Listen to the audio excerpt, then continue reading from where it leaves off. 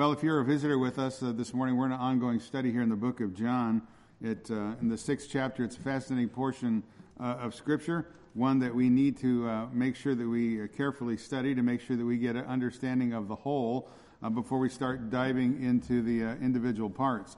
Although the top of the chapter begins with the familiar story of Jesus multiplying the loaves and fishes in order to feed the multitude that was commonly known as the feeding of 5,000, but as I told you, more than likely, somewhere between 15 to perhaps 20,000 people or more, he feeds them instantaneously.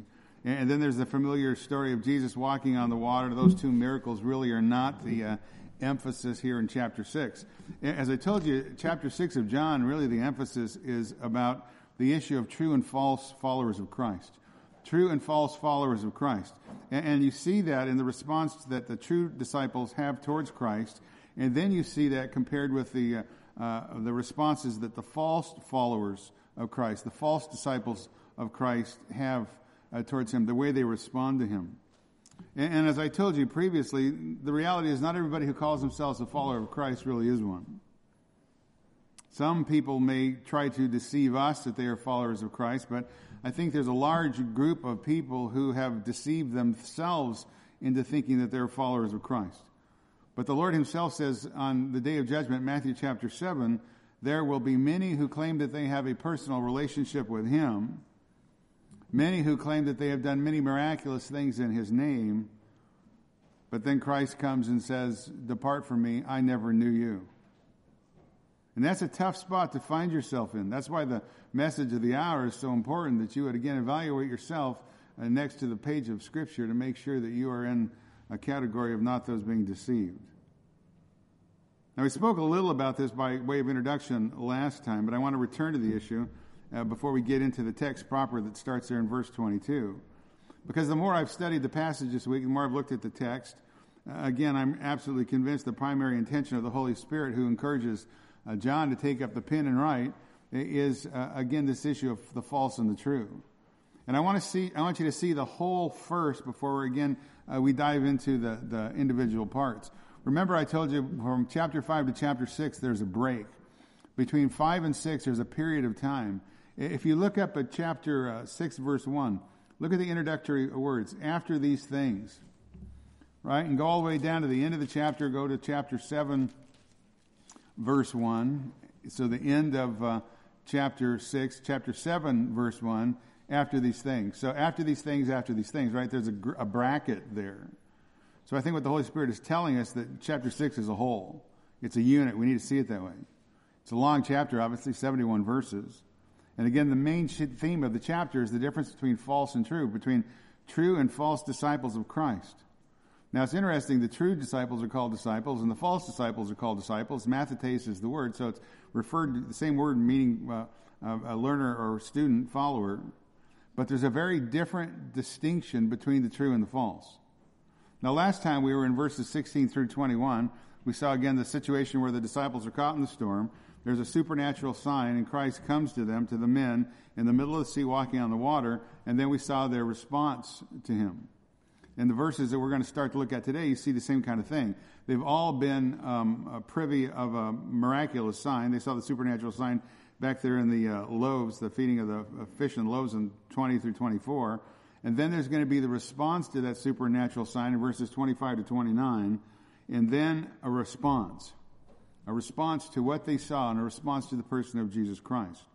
Now, you want to remember the reaction, right? Remember the reaction of the true followers of Christ. Remember the reaction of the multitude. Remember, the crowd wants to come and make Christ king, right? If you're getting free breakfast, free healing, and medical care, free everything, right? You want to make that guy king, and that's what they want. The crowd wants Christ to be king, but Christ won't have any part of it. He commands the 12 in the frenzy of the crowd. He commands his 12 people to get in the boat, start to cross the sea to Capernaum, and at the same time he sends the crowd away, the multitude. Remember, I spoke about the fact that the authority of Christ is on display. He commands his own. He commands those who are not his own. Everyone's going to obey him. Now, the men, of course, are caught in the middle of the storm. They're on the lake, the Sea of Galilee. They're fearful of their lives until the Lord comes and rescues them.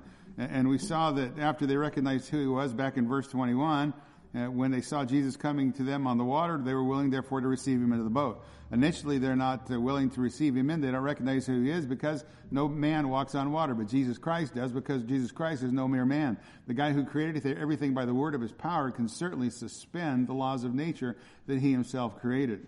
So when they recognize him, they bring him into the boat, they receive him in the boat. Matthew, in his version, Matthew chapter 14, verse 33, says, those who are in the boat worshiped him. They worshiped him, and they said, certainly you are the Son of Man. Or you are God's Son, right? So the appropriate response, the only appropriate response of a true follower of Christ is to fall before him and worship him and acknowledge him for who he is. Which is, again, completely and immensely different from the false followers that we see here in the rest of the chapter, who are in fact going to reject him. If you take your Bible, and I'm going to have you kind of follow with me a little bit here, so keep up with me if you can, if not, just listen. But look at verse 60. Look at verse 60. It says, many therefore of his disciples, when they heard, said this is a difficult statement, who can listen to it? So, of course, my mind says, well, what did they hear? What was a difficult statement that they had a hard time listening to? And again, it's the sermon known as, where he proclaims himself to be the bread of life. The sermon starts in verse 32 and goes all the way down through verse 60. So look up at verse 32. Verse 32, Jesus therefore said to them, truly, truly, I say to you, it is not Moses who has given you the bread out of heaven, but it is my Father who gives you the true bread out of heaven. Now, Jesus isn't going to preach another sermon on the fact that he's equal with God. Well, the answer is yes, he is, because he happens to be equal with God. Now, the crowd who has gathered there that morning are thinking on a physical level. They've thought, well, Jesus just fed us dinner last night. Now they want breakfast. But instead of getting a breakfast, they're going to get a sermon. They're not going to get physical food, but they're going to get spiritual food. And Jesus is talking about something that doesn't perish like manna did, but he's going to talk about the true bread that comes down out of heaven. The true bread that gives spiritual life, that gives eternal life to those who take it in. Verse 33. For the bread of God is that which comes down out of heaven and gives life to the world. They said therefore to him, Lord, evermore give us this bread. Jesus said to them, I am the bread of life. He who comes to me shall not hunger, and he who believes in me will never thirst. But I said to you that you have seen me, yet you do not believe. So Jesus is offering to the multitude himself as the bread from heaven, the bread that gives eternal life. Verse 37, all the Father gives me shall come to me, and the one who comes to me I will certainly not cast out. Now, Jesus isn't going to stop here and preach on sovereign election, is he? Answer, yes, he is. Not only is he going to give that sermon, he does give that sermon. He emphasizes the sovereign will of God and the selection of those who come to him for salvation. Verse 38, for I have come down out of heaven, or from heaven, not to do my own will, but the will of him who sent me. Again, Jesus claiming deity, just like he's done numerous times. 39, this is the will of him who sent me, that of all he has given me I lose nothing, but raise it up on the last day. Again, Jesus is not only claiming sovereignty, not only claiming equality with God, again he is claiming that he has the power to raise the dead. Verse 40, for this is the will of my Father, that everyone who beholds the Son and believes in him may have eternal life. Again, emphasizing the sovereign election of God in salvation, but again, emphasizing human responsibility in salvation. This is the will of my Father, that everyone who beholds the Son and believes in him may have eternal life. Right? God is sovereign, that's true, but God works through faith. So men have to believe. Men must believe that Jesus is the Messiah, the Son of God, the only way for salvation, again, in order to be saved. But even that faith that they have to exercise is a gift of God. It says that very clearly in Romans chapter 12, verse 3. It says in Ephesians chapter 2, verses 8 and 9. And when we've talked about this issue before, I said, I think the way that you have to see this is two parallel lines of truth. Two parallel lines of truth that never intersect. Sovereignty of God and salvation on one side, and then the responsibility of man to respond, to believe. And it's impossible for us to figure it out, but I don't have to figure it out. It's what the Bible says. It's perfectly resolved in the infinite mind of God. So I just teach exactly what the Bible says. I believe both. I don't have a problem with that. It's what the Bible teaches. So I just preach both and People on this side of the camp don't like me, and people on this side of the camp don't like me. But I like everybody, so I just preach what the Bible says. All right? He goes on in verse 40 and says, and I myself will raise him up on the last day. Again, Jesus claims he has the power to raise the dead. Verse 41, the Jews. Now remember, when John uses the phrase the Jews, he's talking about the false religious leaders of the day, those who are hostile towards Christ. The Jews, therefore, were grumbling about him because he said, I'm the bread that came down out of heaven. Again, he's making himself equal with God. Again, just like in the wilderness, stop and think about the manna, right? When God gave the Jews manna in the wilderness, they murmured, they grumbled. Before the manna was given and after the manna was given. And now they're murmuring or grumbling against God when the bread of life is given to them. Right? Might say something about the hardness of mankind's heart. The grumbling, the murmuring. Verse 42. And they were saying, is not this Jesus, the son of Joseph, whose father and mother we know? Paraphrase, who in the world does this guy think he is? Right? We know this guy. What is he doing making these kind of audacious claims? They're hostile towards him because of their unbelief. How does he now say, it goes on, it says, I've come down out of heaven. Well, I'll give you a secret. He can say that because he has. That's the reality of who he is. Verse 43, Jesus answered and said to them, do not grumble among yourselves. Verse 44, no one can come to me unless the Father who sent me draws him, and I will raise him up on the last day. Again, another devastating blow to man's so-called free will. Those who teach that men supposedly can either accept or reject the gospel according to their own desires, the Bible says repeatedly that's not true. We've been talking about this, especially in the evenings, and I pray that if you're not coming in the evenings, you come. If you're not coming in the evenings and you can't come, then you should be listening online. Romans 6 is one of the greatest chapters in the entire Bible on the emancipation of the Christian because of the person of Jesus Christ, that we have been freed from sin. And you go, well, I'm fighting my flesh. Well, I know you are. So is everybody else in the room. But come and listen what God has done for you in Christ. Right? So, and we've talked about men don't have free will. The reality of the truth is, but by God's word, that every man born in this world is a slave. You're going to serve somebody. Right? No man has free will. Every man born in this world is enslaved to sin. Every man born in this world, the natural man, has a heart, a will, a mind that is an absolute, complete rejection and opposition to God.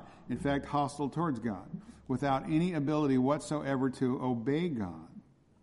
Those of us who do believe, we do so because God has sovereignly in his grace determined that results from eternity past.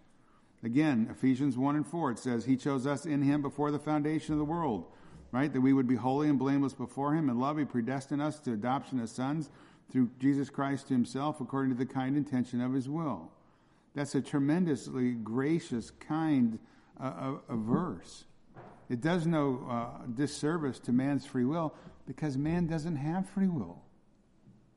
You've got to start thinking biblically and not cultural Christianity-wise. What does the Bible say? You've got to define terms biblically, not popular Christian culture. Because popular Christian culture is not going to help you. The Bible will help you. The biblical person of Jesus Christ, he'll help you. Again in verse 44, Jesus says, no one can come to me unless the Father who sent me draws him. Do you want to know, I'm on this kick lately, do you want to know what it means in the Greek? It means that no one can come to Christ unless the Father who sent Christ draws him. Phenomenal. That's what it says. It says what it says. It means what it says. A.W. Tozer, in his classic, The Pursuit of Holiness, points this out. He says that before a man can seek God, God must first have sought the man. Before a man can seek God, God must first have sought the man. It lines up exactly with what Scripture says, Romans 3 and 11. There's none who seeks for God. Do you want to know what the word none means in the Greek? Right? No one. Tozer. We pursue God because and only because he has first put an urge within us, and that spurs us to the pursuit. So we can't take credit for the pursuit, and at the same time, the Bible says we can't even take credit for the belief because that comes as a gift of God. But at the same time, the Bible clearly exhorts everyone, including the ungodly, to seek the Lord. Isaiah 55, verse 6. Seek the Lord while he may be found. Call upon him while he is near. Let the wicked forsake his way. Let the unrighteous man his thoughts, and let him return to the Lord, and he will have compassion on him and to our God, for he will abundantly pardon. That's a tremendous, encouraging portion of Scripture. You want eternal life. You want freedom from sin. You want not to face the condemnation of God because of your rebellion against him? Come. Salvation's full and free in Christ. Full and free. Whoever wants to seek the Lord may come. Someone has written this. He said, there is the mystery here that no one can fully understand. No one can come to Jesus unless the Father draws him. Yet we are commanded to come to Jesus and seek him diligently, to seek him for mercy of salvation and keep seeking him for the grace to live in a manner that is pleasing to him. Again, two lines parallel. They never intersect. I just teach both because that's what the Bible teaches. Whoever desires to have eternal life may come. Place your faith in the person of Jesus Christ. Be forgiven. Verse 45. It is written in the prophets, and they shall be taught of God. Right? It's a paraphrase. They shall be taught of God. It's a paraphrase out of Isaiah 54, verse 13, emphasizing the point that, again, if someone does come to faith and repentance, the only reason is because, listen what it says, they have been taught, right? They shall be taught of God. They are taught of God, drawn by God, taught literally, here in our context, by God himself, the person of the Lord Jesus Christ. Everyone who has heard and learned from the Father comes to me. Right? Isaiah 45, it is written in the prophets, and they shall be taught of God. Everyone who has heard and learned from the Father comes to me. Verse 46, not that any man has seen the Father, except the one who is from God. He has seen the Father. Again, another claim to deity. Verse 47, truly, truly, I say to you, he who believes in me has eternal life. Verse 48, I am the bread of life. Verse 49, your fathers ate manna in the wilderness and they died. Manna is helpful to a certain extent. It obviously sustained the people's physical needs in the wilderness, but it could not impart to them the life that they needed, true spiritual life. It couldn't meet their spiritual needs. So Jesus says, I am the bread of life. Verse 50, this is the bread which comes down out of heaven, so that one may eat of it and not die. I am the living bread, verse 51, that came down out of heaven. If anyone eats this bread, he shall live forever. So again, Jesus is promising eternal life to those who take him in completely. Right? That's what you do when you eat something. You take it in completely. It becomes a part of you. You assimilate it into your body. Right? He shall live forever, and the bread also which I shall give for the life of the world is my flesh. Now, when he says the bread which I shall give for the life of the world is my flesh, he's really prophetically referring to the fact of his impending death on Calvary's cross. That's what he's talking about. He's saying, in essence, look, the only appropriate sacrifice for sin is when I, Jesus Christ, lay down my life freely as a substitute in your place. I'll willingly take the stroke for you because of my love for you and for the Father's love for you. Verse 52, again, the Jews, those are hostile towards the Christ, the religious leaders. The Jews therefore began to argue with one another, saying, how can this man eat his flesh? Or how can this man give us his flesh? So the spiritual leaders of Israel don't get the picture, right? They are spiritually blind to the analogy, spiritually blind to the truth, spiritually blind to Jesus' illustration. They're thinking on a physical level because the spiritual truth was hidden from them because of the hardness of their heart. Verse 53, Jesus therefore said to them, truly, truly, I say to you, unless you eat the flesh of the Son of Man and drink his blood, you have no life in yourselves. He who eats my flesh and drinks my blood has eternal life, and I will raise him up on the last day. For my flesh is the true food, and my blood is true drink. He who eats my flesh and drinks my blood abides in me, and I in him. As the living Father sent me, and I live because of the Father, so he who eats me, he also shall live because of me. This is the bread which came down out of heaven, not as the fathers ate and died. He who eats this bread shall live forever. Now again, Jesus is using an analogy to try to teach a spiritual truth. He's not N-O-T capital, right? He's not teaching literally eating his flesh and drinking his blood, right? Again, I said it last time, I'll say it again. The picture is to sustain physical life, you take in food. To sustain spiritual life, because Jesus Christ is the only source of that spiritual life, you've got to take him in. Take him in completely. You've got to assimilate him. You've got to believe in his sacrificial death on the cross. You've got to believe in his resurrection for eternal life. Verse 59. These things he said in the synagogue as he taught in Capernaum. Right? Again, they don't get it.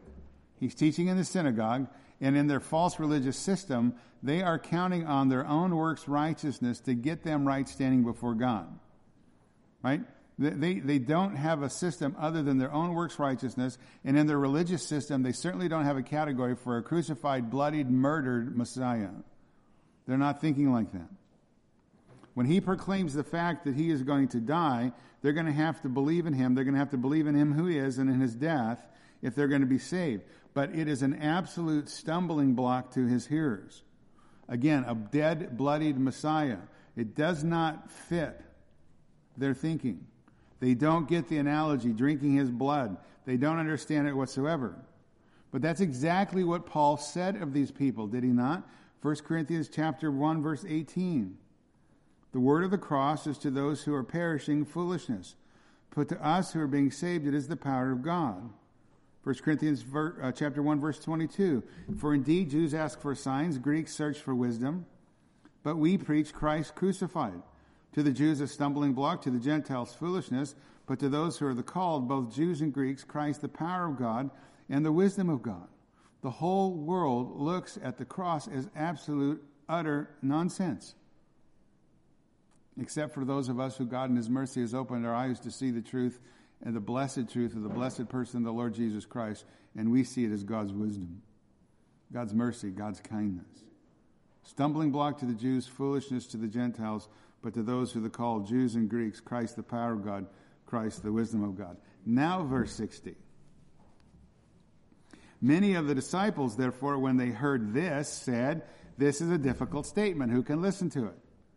So when they heard this, remember the whole discourse here is on what does this mean? This means his words, his teaching, the proclamation of the gospel. Many, therefore, of his disciples, when they heard this, said, this is a difficult statement. Who can listen to it? Verse 61. But Jesus, conscious that his disciples grumbled at this, said to them, does this cause you to stumble? What then if you should behold the Son of Man ascending where he was before? It is the Spirit who gives life. The flesh profits nothing. The words that I have spoken to you are spirit and life. Verse 64, but there are some of you who do not believe. Right? They don't believe what? They don't believe his words. They do not believe what he has just taught, what he has just spoken. For Jesus knew from the beginning who they were who did not believe and who it was who would betray him. Verse 65, he was saying, for this reason I've said to you that no one can come to me unless it has been granted him from the Father. Verse 66, as a result of this, many of his disciples withdrew and they were not walking with him anymore. Right? As a result of this, as a result of his words, as a result of his teaching, as a result of the truth that he was proclaiming, it caused many of these so-called disciples, these so-called followers, to flee from him and not follow him anymore. Verse 67. Jesus said, therefore, to the 12, do you not want to go away also, do you? Simon Peter, verse 68, answered him and said, listen, Lord, to whom shall we go? For you have the words of eternal life. Where shall we go? You have the words of eternal life, and we have believed and have come to know that you are the Holy One of God. What is the distinction between the disciples who do not, will not, refuse to believe, and the disciples who do believe? Again, it's what Jesus said, right? It's his words. That's the dividing line. His person, what he says. His words. The true believer says, Lord, to whom shall we go? You have the words of eternal life. They believe him. They believe his word. They believe his truth, the teaching. They understand who he is, right? They believe and know that he is their only hope of reconciliation with the Father.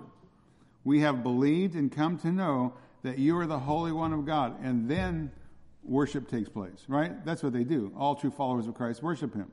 Once they recognize who he is, they worship him. False believers, false followers, false disciples of Christ, on the other hand, Jesus says of them, verse 64, there are some of you who do not believe, right? Again, they don't believe his words, right? They don't believe what he has just spoken. For Jesus knew from the beginning who they were who did not believe and who it was who would betray him. Jesus knows everything, right? Because he's omniscient. He knows everything. Right? He knows the true from the false. He knows true believers from false believers, true disciples from false disciples, or true and false followers of him, true and false followers of Christ. Now, of course, and as other commentators have pointed out, this is really an introduction to the prototype of all prototypes, right? The prototype of all false believers. The prototype of all who will betray him. And that prototype, the first one out of the chute on a major level, obviously, in the New Testament, is none other than Judas. That's why verse 70 says what it does. And Jesus answered them, "Did I not myself not choose you 12, and yet another one, or yet one of you is a devil?" Verse 71, now he meant Judas, the son of Simon Iscariot, for he, one of the 12, was going to betray him. I've told you this before, but Judas is the most pathetic individual who's ever lived. A blight on the pages of human history. A man who will forever be under divine punishment, living eternally with an accusing conscience, with the terrifying reality that he was the one who betrayed the Savior. So Judas is obviously the prototype defector. He knew the truth. He walked with Christ for 3 years. He had firsthand eyewitness knowledge of the fact that Jesus was no mere man. And over again, Judas saw with his own eyes Jesus do those things that only God himself could do. With his own eyes, Judas saw the divine power of Christ. Judas was there, literally, physically, right alongside of Christ, when he healed the sick, when he cast out demons, when he caused the lame to walk, when he gave sight to the blind, when he raised Lazarus from the dead. He saw it all personally. Judas was an eyewitness to the divine power, and not only that of Christ, but to Christ's immense mercy, his grace, his compassion. He saw the love of Christ in action, and yet he still rejected him. He hated him. He despised him. There's never been a more evil man than Judas. He was exposed to perfection. He was exposed to truth. He had an intimate personal relationship with the incarnate Son of God. And no man ever had more evidence to Jesus' deity. No man ever had more firsthand knowledge of salvation. And in spite of all, Jesus willfully rejects Christ. He willingly betrays Christ. He willingly allows himself to be used as an instrument of Satan, and Satan will enter into him and take full possession of him. Now, Judas' rejection of Christ, again, defies all human logic, right? All human comprehension. But I've said to you before, unbelief is completely irrational. Unbelief is irrational. Unbelief is nothing more than rebellion in the face of the evidence. Unbelief is never because of a lack of evidence. Unbelief is always a suppression of the truth in unrighteousness. And again, Judas here is the prototype of all unbelievers, all false disciples, all false followers of Christ, who follow Christ for a while and then they abandon him. One writer says this, "So lest we think that hell has a special compartment only for Judas, we must remind ourselves that everyone having heard the truth and having known the truth and walking away from the truth is in the same category of Judas." That's a tremendous statement. Okay? There's not a separate compartment just for Judas, and we're not as bad as Judas. No, if you hear the truth, know the truth, have listened to the truth, and you walk away from the truth, you're in the same category as Judas. Because God has a desire that men would be saved and come to a knowledge of the truth, and he has taken great pains to send his Son incarnate into this world to be the suffering Savior, the substitute, and he has taken great pains for you who are in this room, if you want, to have a Bible that speaks to you in the English language. And if you're here this morning a guest and you don't have a Bible, you take one from the pew right in front of you and you take it with you as our gift to you as you leave, because now you have no excuse, because God has made sure that you have a copy of his word so that you can understand what truth is. To hear the truth, to know the truth, to be exposed to truth, and to reject the truth is to your eternal peril, not just Judas's. Now, Jesus knew all this was going to happen. He already knew that one of the ones he picked was a devil. He already knew that Judas was going to betray him, and he knew there would be many false followers. Many false followers who would not believe his word. And you see that repeatedly in the New Testament. Why don't you just put a mark there in your Bible if you want? We'll come back. But if you wanted to look, or you can just listen, your choice, Matthew chapter 13. The parable of the sower. And listen to what the text says. Matthew 13, verse 18. Hear the parable of the sower. Verse 19. When anyone hears the word of the kingdom and does not understand it, the evil one comes and snatches it away that has been sown in his heart. This is the one whom the seed was sown beside the road. And the one whom the seed was sown on the rocky places. This is the man who hears the word and immediately he receives it with joy. Yet he has no firm root in himself. It's only temporary. When affliction or persecution arises because of the word, immediately he falls away. When the one to whom the seed was sown among the thorns, this is the man who hears the word, and the worry of the world and the deceitfulness of the riches choke the word, and it becomes unfruitful. Obviously, I'm reading the application of the parable, what Christ says, this is what it means. But again, the sower goes out and he sows seed. The seed is the word of God, and it goes on all these different soils. But it's only the last one, verse 23, to whom the seed was sowed on good soil. This is the man who hears the word and understands it, who indeed bears fruit and brings forth fruit, right? Some 100 and some 60 and some 30. He's saying, look, many people throughout the world have the opportunity to hear the word. It's only those who receive it and only those who bear fruit by evidence of the fact the Holy Spirit has now dwelt within them or taken up residence within them, because the fruit of the Spirit, right, changes people. Love, joy, peace, patience, goodness, gentleness, kindness, self-control, right? It's the fruit. The person of the Holy Spirit changes us from who we were to who we are. Again, Romans chapter 6 in the evening, we're going through that. So again, he's saying, look, not everybody who hears the word becomes a disciple, a follower of Christ. Not everybody who claims to be a follower of Christ really is one. And again, that's why the New Testament is always encouraging us to check ourselves, to examine ourselves, make sure that we're in the faith. 2 Corinthians 13:5, test yourselves to see if you're in the faith, examine yourselves, or you do not recognize this about yourself, that Christ is in you, unless indeed you fail the test. He's saying, look, if you are a genuine believer, there's something different about you because of your union with Christ, because of Christ being in you. Now, it's important for us to make sure we're in the faith, but it's even more important to make sure that Christ is in us, right? Then unless we fail the test. That's, again, I told you before, when we go through new members classes here, we don't just ask, tell me your testimony. I'm somewhat interested in that, but I'm more interested and I want to hear, I ask the question, what difference has Christ made in your life since you came to saving faith? I want to hear from your own lips evidence of salvation. I want to hear, I was, but now I am. I want to hear some statement on that reality, because that's truth. In fact, just the other day, I was talking to somebody about this very same topic, this very issue, and I asked them a couple of weeks ago the question, and I asked them again the question. They tell me they're a believer, so I want to know, what difference has Christ made in your life since you said you came to saving faith? Here's the answer.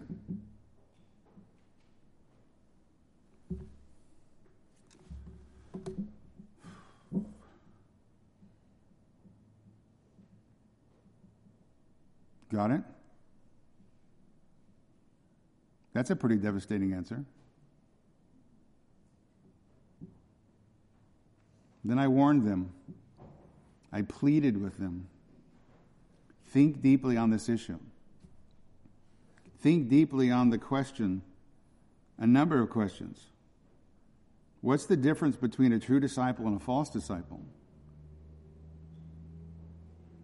What's the difference between a true believer in Christ and the kind of belief that the demons have, as it says in James chapter 2? Because in James chapter 2, obviously the demons most certainly don't have saving faith, but in James chapter 2, where it says the demons believe, it says they elicit a physical response because of their belief. They shudder, they shake physically in terror because of their knowledge of Christ. When most men and women who I have met who claim they believe in Christ have never once stood before the Holy God in terror because of their sin. Now, I've used that before with you. I understand that, and it's not crazy. The crazy part is not understanding the holiness of God. What's the difference, I asked this person, between knowing and knowing? Knowing. What's the difference between knowing and knowing? Or you're claiming to know Christ and Him claiming to know you. Since you're in the book of Matthew, just flip back a couple of chapters. Go back to Matthew chapter 7.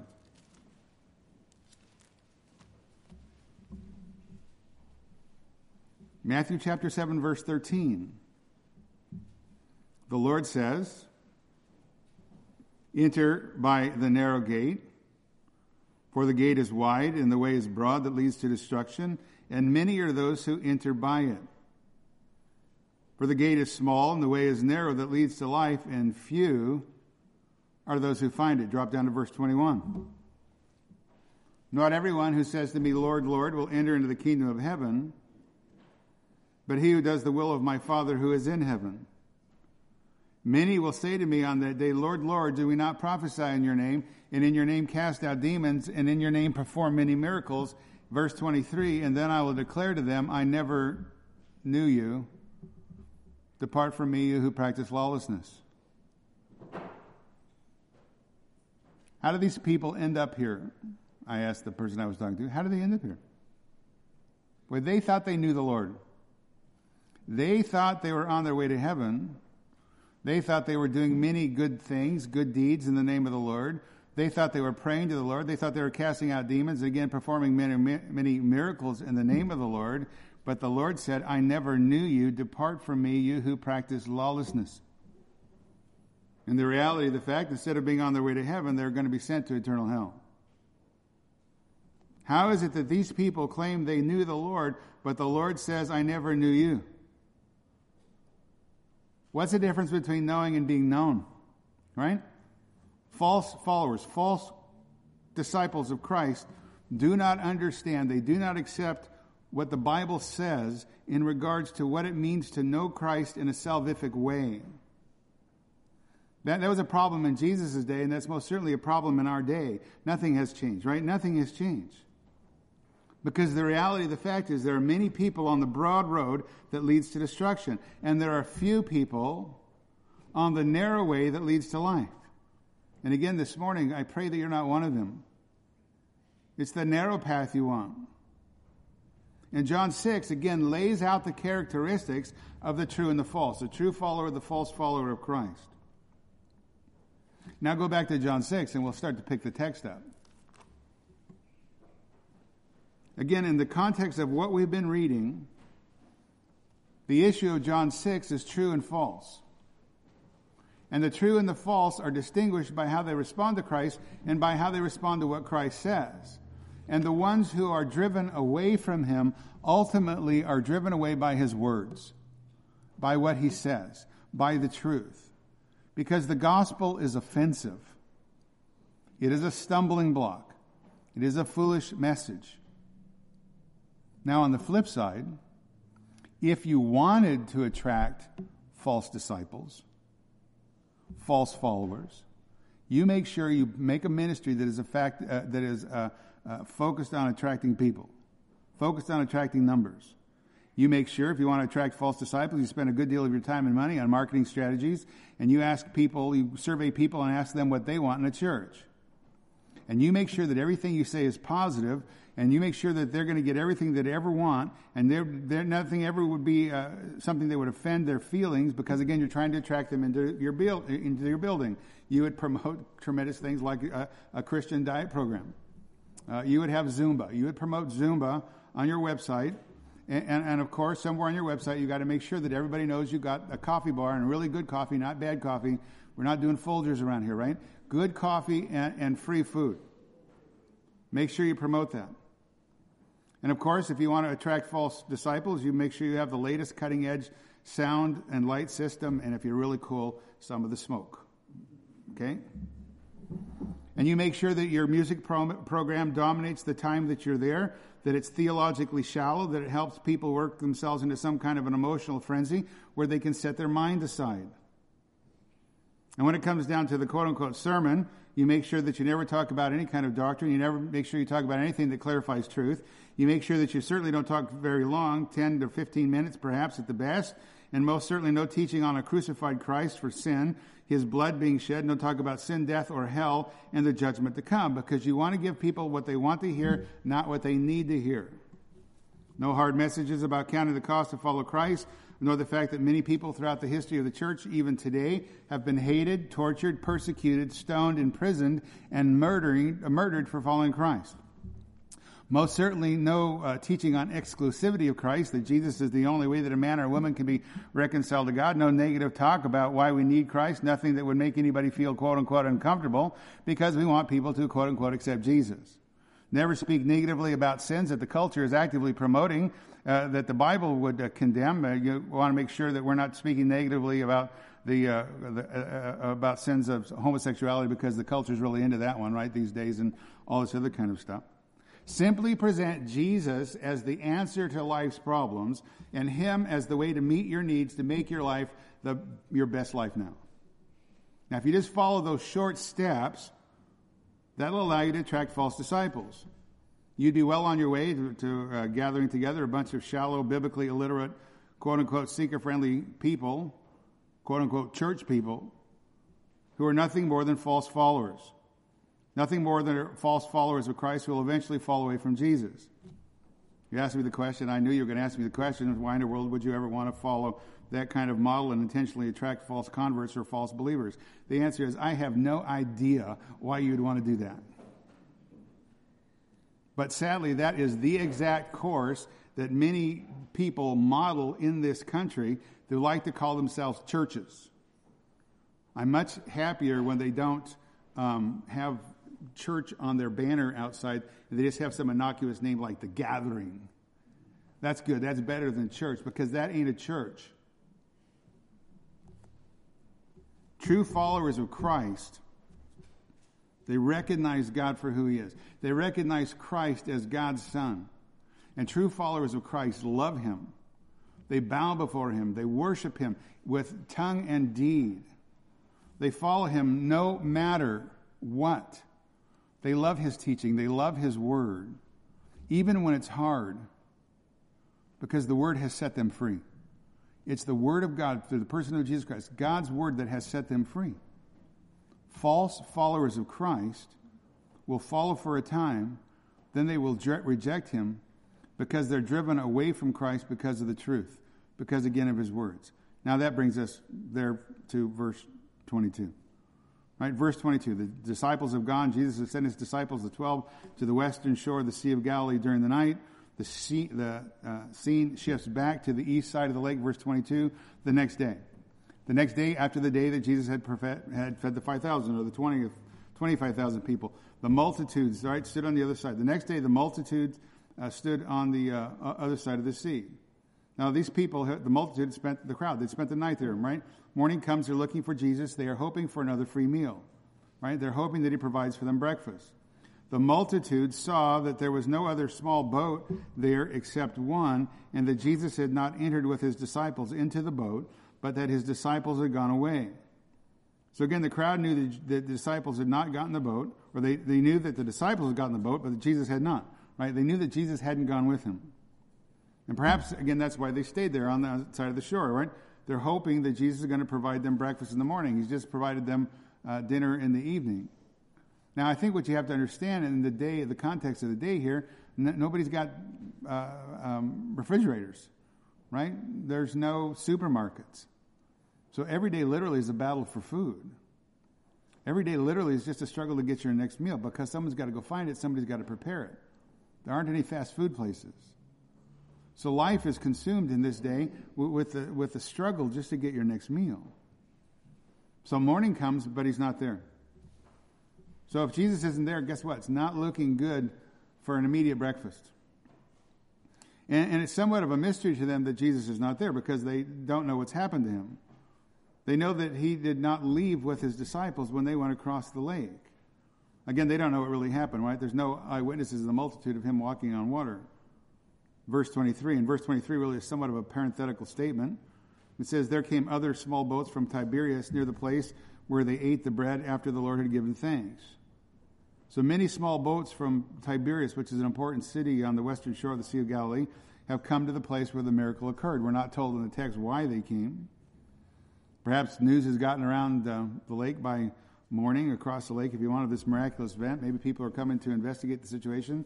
Maybe people have come to pick up their friends and their loved ones, and someone has suggested that maybe these are, in essence, water taxis, if we will, seeking to cash in on the large number of people who need transportation across rather than walking around the lake. So Jesus is not there, so they go try to find him. Verse 24. When the multitude saw Jesus was not there, nor his disciples, they themselves got into the small boats and came to Capernaum seeking Jesus. Now, Capernaum is a logical place to go look for him because that's his adopted hometown, as it says in Matthew 4 and 13. Now, this is a huge undertaking, right, for people to go seek him. The crowd was massive to begin with, and the night when their bellies were full. They want to make him king, so the crowd is following him. It's growing inside. More boats are coming. More people are coming. They're going to follow him, but they're following him for the wrong reason. They're not interested in worshiping him. They're not interested in obeying him. They're not interested in his words. They're not interested in the truth. Right? They had been the witnesses and the beneficiaries of his miraculous power, his kindness. I mean, all day before he fed them in the evening, all day long he healed their sick. He provided them supernatural food in the evening. In the morning he healed their sick. They all had benefited from his supernatural power. But again, instead of worshiping him as the 12 disciples did, the crowd wants more from him. We want more. We have no other interest, right, except we want more. We want you to serve our needs. So now the crowd knows that Jesus is not there, so they're going to go seek him. And again, the crowd is growing in size. Verse 25. When they found him on the other side of the sea, they said to him, Rabbi, when did you get here? Now, implied in the question really is, how did you get here? And he doesn't answer them. He could have said, well, you're not going to believe this, but I walked on the water last night across in the middle of the raging sea, and I found the boys in the middle of the lake, and I rescued them. That's really what happened, but he doesn't say that. And he doesn't even answer the question. He ignores their question. It's irrelevant. It's a superficial question. But what he does is he addresses their heart. He addresses their sinful motives. The crowd is seeking him, that's true, but the crowd is seeking him wrongly. They're looking for someone who will provide for them material comfort, not eternal life. They wanted a king. They wanted a political Messiah who would bring peace and prosperity. They're not interested in him as the bread of life, whom they could know personally, through whom only men can be reconciled to God and have their sin forgiven. Verse 26. Jesus said to them, truly, truly, or amen, amen, or verily, verily. I'm going to tell you a solemn truth. Anytime Jesus uses that kind of phraseology, he's introducing an important truth that he wants his hearers to pay careful attention to. So again, instead of answering the question, he rebukes them. Truly, truly, I say to you, you seek me not because you saw signs, but you ate of the loaves and were filled. Right? Again, it's a very insightful, piercing statement because Christ knows all men's hearts. I say to you, you seek me not because you saw the supernatural. Right? You had your bellies full. That's what you're here for. You want breakfast. And amazingly, the crowd completely misses the significance of the miracle that they had just witnessed that Christ had performed. The miracle of Christ multiplying the loaves and the fishes should have turned their attention to Christ as the Messiah. Because again, who instantaneously creates massive amounts of food ongoing till everybody has what they want, till their bellies are full, and there's 12 baskets left over? Nobody but God come in the flesh can do that. They were eyewitnesses to the miraculous signs Jesus performed. Again, not just the feeding, but the healing of their sick all day long. But they failed to grasp the spiritual implication of what they saw. Now, unbelievably, Mark tells us that after the feeding of the crowd, even the 12 missed it. Mark 6:52 says they had not gained any insight from the incident of the loaves, but their heart was hardened. So even the 12 themselves failed to comprehend fully that this is God incarnate in their very presence until he walks to them on the water out in the middle of the raging sea. That's when they say, Matthew 14:33, truly you are God's son. Matthew records another situation, another time when the Lord calmed the storm on that same lake. The men asked the question, Matthew 8:27, when he calms that, what kind of man is this? And the Lord calls them men of little faith, right? Men of little faith. We just don't get it. We are frail humanity. Unless God in his kindness opens our heart to see the truth. Jesus answered them and said, truly, truly, I say to you, you seek me not because you saw signs, but because you ate of the loaves and were filled. Right? That's exactly what the peddlers of the false prosperity gospel push today. Jesus is here to make you healthy and wealthy. Jesus is here to fulfill all of your earthly desires, all your wants, all your needs. Right? The crowd who are amassed at the side of the eastern side of the Sea of Galilee, they would have been members of in good standing. They would have been members of the first prosperity gospel church. Right? They want what Jesus has. Again, it's the same idea that the false prosperity gospelers of our day, or the social gospelers of the early 1900s push, that Jesus wants to take care of all your needs. Jesus wants to feed you. Jesus wants to fulfill your desires. Jesus is here to meet your personal felt needs, provide you personal fulfillment. And again, that false, sadly popular heresy of the so-called prosperity gospelers has been around for a long time. It's still around in our day. False teachers promote a damnable teaching that Christ is only there to meet your physical needs, to fulfill all your material desires. He's kind of like a genie in a bottle, and you've got a problem, you rub him up, and he comes up to you on demand. And all of these people who teach this kind of nonsense prey on people's greed. Right? This kind of prosperity gospel stuff is rampant throughout the world, especially poorer countries where they really have a difficult time of making it, but as well as the United States, where most of us are pretty well off. They deceive people to think that their real needs are the physical, the material possession. Here's omniscient God standing in their presence, who has created food for them abundantly. He knows what's best for them. He talks about spiritual life, and they say, we're not interested. You don't know my needs. It's a pretty audacious stand for fallen man to take in the presence of God. Who are you to tell me? Who are you to be God over my life? Verse 27, Jesus says, do not work for the food which perishes. Right? He's not saying be lazy, don't work, quit your job, take a vow of poverty. He's not saying that. He says, look, the Bible commands us to work hard, to provide adequately for our families. He tells the crowd, look, do not work for food which perishes. He says, look, you're pursuing the wrong thing. Anything temporal, anything superficial, physical, earthly, don't make that a priority in your life. Don't spend all your time, your money, your energy for those things in time that have passed away. Again, Jesus in kindness, tremendous kindness, is trying to redirect their focus. And he's rebuking them for their materialism. Do not work for the food which perishes, but for the food which endures to eternal life, which the Son of Man shall give to you. Now, what is this food which endures to eternal life? Again, Jesus already told them. It was him. Verse 35, I am the bread of life. He who comes to me shall not hunger. He who believes in me shall never thirst. Verse 41, I am the bread that came down out of heaven. Do not work for the food which perishes, but for the food which endures to eternal life, which the Son of Man shall give to you. So again, the question is, where's the focus of your life? What's important to you? What are you working for? Not only the people on the side of the lake here, but in the room. What are you working for? What's important to you? Remember what Jesus said in Mark 8:36. For what does it profit a man to gain the whole world and forfeit his soul? For what shall a man give in exchange for his soul?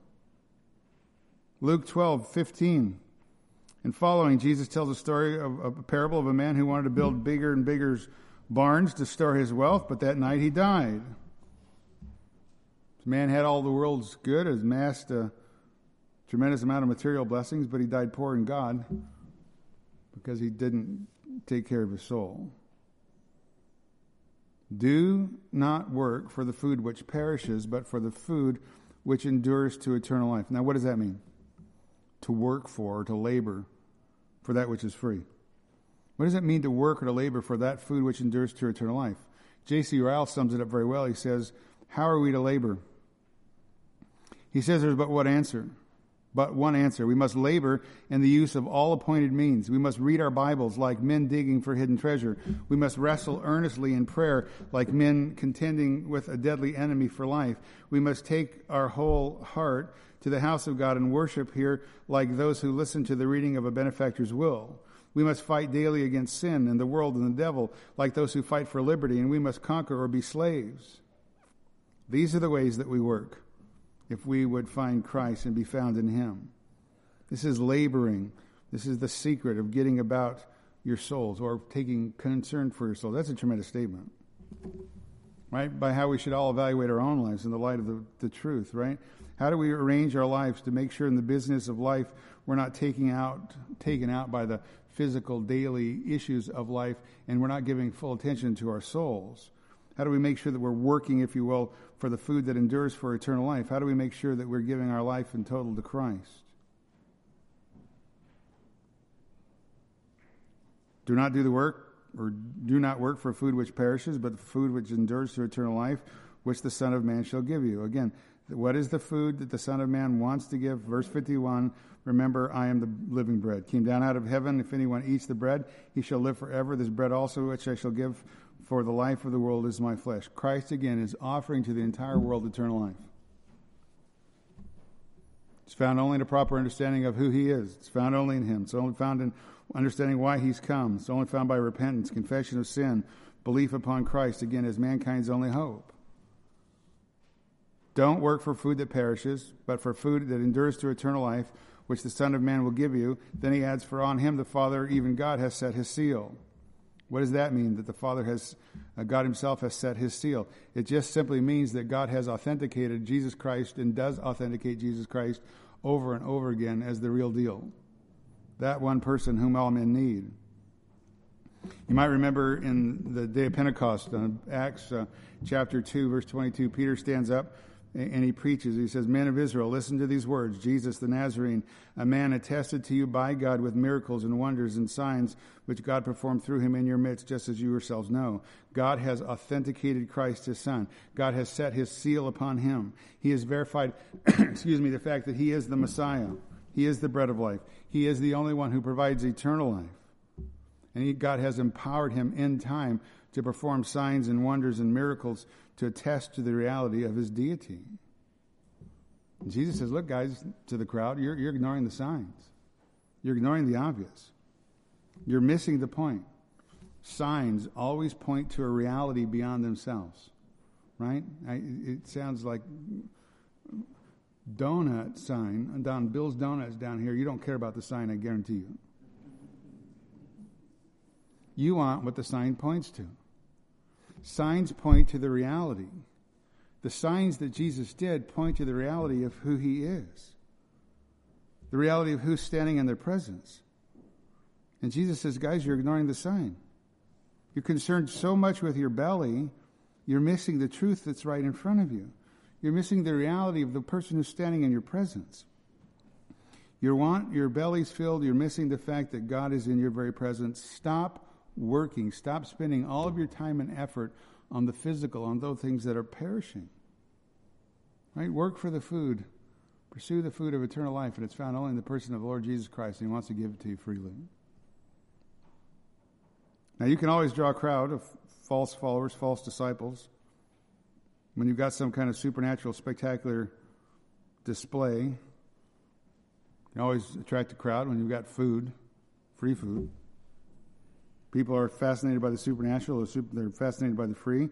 You can always draw a crowd when you tell people that Jesus is here to meet their felt needs. You can draw a crowd when people are focused on the physical and not the spiritual. You start getting into the spiritual realm, and people start getting upset with you. Or upset with me, because I'm the guy who always takes us to the spiritual realm. Right? They don't like the words. When Jesus comes, or his followers, his disciples come, and the true disciples, they make harsh demands upon people. When the word makes harsh demands upon people, the demands for repentance, demands for righteousness, holiness, for counting the cost to follow Christ, to pick up your cross, die daily in your pursuit of him, to actually make him who he is, the Lord of your life, preeminent in all areas. When you start making those kinds of demands upon people, you start to immediately see a separation between the false and the true. The superficial, the fake, the false followers, again, they only think from an earthly perspective, a physical perspective, because they have no real desire for Christ. They have no real desire for worship. And when Christ does not fulfill their personal needs, desires, and wants, when his words become too difficult, when the gospel is proclaimed, the false followers of Christ will fall away. They will fall away. Verse 28. They said therefore to him, what shall we do? that we may work the works of God. What shall we do? Again, the crowd doesn't get it.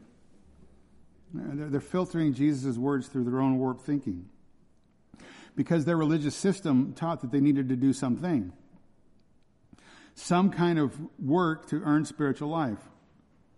What work should we do? And again, you see that thinking throughout the New Testament. The rich young ruler asked Christ, Matthew 19, verse 16, "Teacher, what good thing shall I do that I may obtain eternal life?" Or when the lawyer stands up in Luke 10:25, "Teacher, what shall I do to inherit eternal life?" It's a common error in the Jewish religious system, believing that they could do something to earn eternal life, but it is a common error in all false religious systems, even in our day. The unifying factor, I don't care what the religious system is, the unifying factor of all the world's religions, all the false systems of religion in the world, is men are all working for their righteousness. They're all trying to earn right standing before God by what they do. When the Bible says very clearly, by the works of the law, no flesh will be justified in God's sight. You're not working your way into heaven. Doesn't matter what you do. Because salvation is a free gift. It's a free gift of God. All have sinned and fall short of the glory of God, being justified as a gift by God's grace through the redemption which is in Christ Jesus. Salvation never comes to any man by human effort. Salvation comes by grace alone, through faith alone, in the person of Jesus Christ alone. It's free. Verse 29, Jesus answered and said to them, "This is the work of God, that you believe in him whom he has sent." Now again, salvation is not by human work, it's not by human effort. Titus 3, verse 4, "And the kindness of our God, our Savior, and his love for mankind appeared. He saved us not on the basis of deeds by which we've done in righteousness, but according to his mercy, by the washing, regeneration, and renewing of the Holy Spirit, whom he poured out upon us richly through Jesus Christ our Savior, that being justified by his grace, we might be made heirs according to the hope of eternal life." Salvation is a free gift. How much do you pay for a free gift? It's not a difficult question. You can think about it for a few minutes if you want. But free means, in the Greek, do you know what free means? Right? Come, buy and eat without money, without cost. Come. It's the free gift. Salvation is a gift of God's kindness, not works. The only quote-unquote work, if you want to put it in that category, that is acceptable is to believe. Believe upon him whom God has sent. Again, that is a grace. A belief is grace, right? Again, salvation is by grace alone, through faith alone, in the person of Jesus Christ alone. And again, the only food that endures for eternal life is the person of Jesus Christ himself, right? The only thing that's really worth pursuing in this life is the person of Christ. He's the bread of life. Come to the waters. Come to the table. And Jesus is offering himself to the listeners, to the crowd, to the multitudes. Jesus is offering himself to everybody in this room. Jesus is offering himself to the world today. But the sad truth, ultimately, most of the people in the world are not interested. Some people are intrigued by his power. Some people are captivated by his miraculous work. They're happy to have their bellies filled. But when he makes demands upon them, and he wouldn't give to them what they thought they needed when their superficial expectations went unmet, when he demanded that they would follow him and follow him exclusively for eternal life, they rejected him. They wouldn't follow him. They turned away from him, demonstrating again the fact they're not genuine followers, not genuine disciples, not genuine believers of Christ and him at the first place. Because the true follower of Christ understands who he is, and the true follower of Christ worships the Lord Jesus Christ. The true follower of Christ loves him, worships him, adores him, will follow him no matter what. The true follower of Christ obeys him because he understands that Jesus Christ is our only hope. Jesus said to the 12, verse 67, "You do not want to go away also, do you?" Simon Peter answered, "Lord, to whom shall we go? You alone have the words of eternal life. And we have believed and come to know that you are the Holy One of God."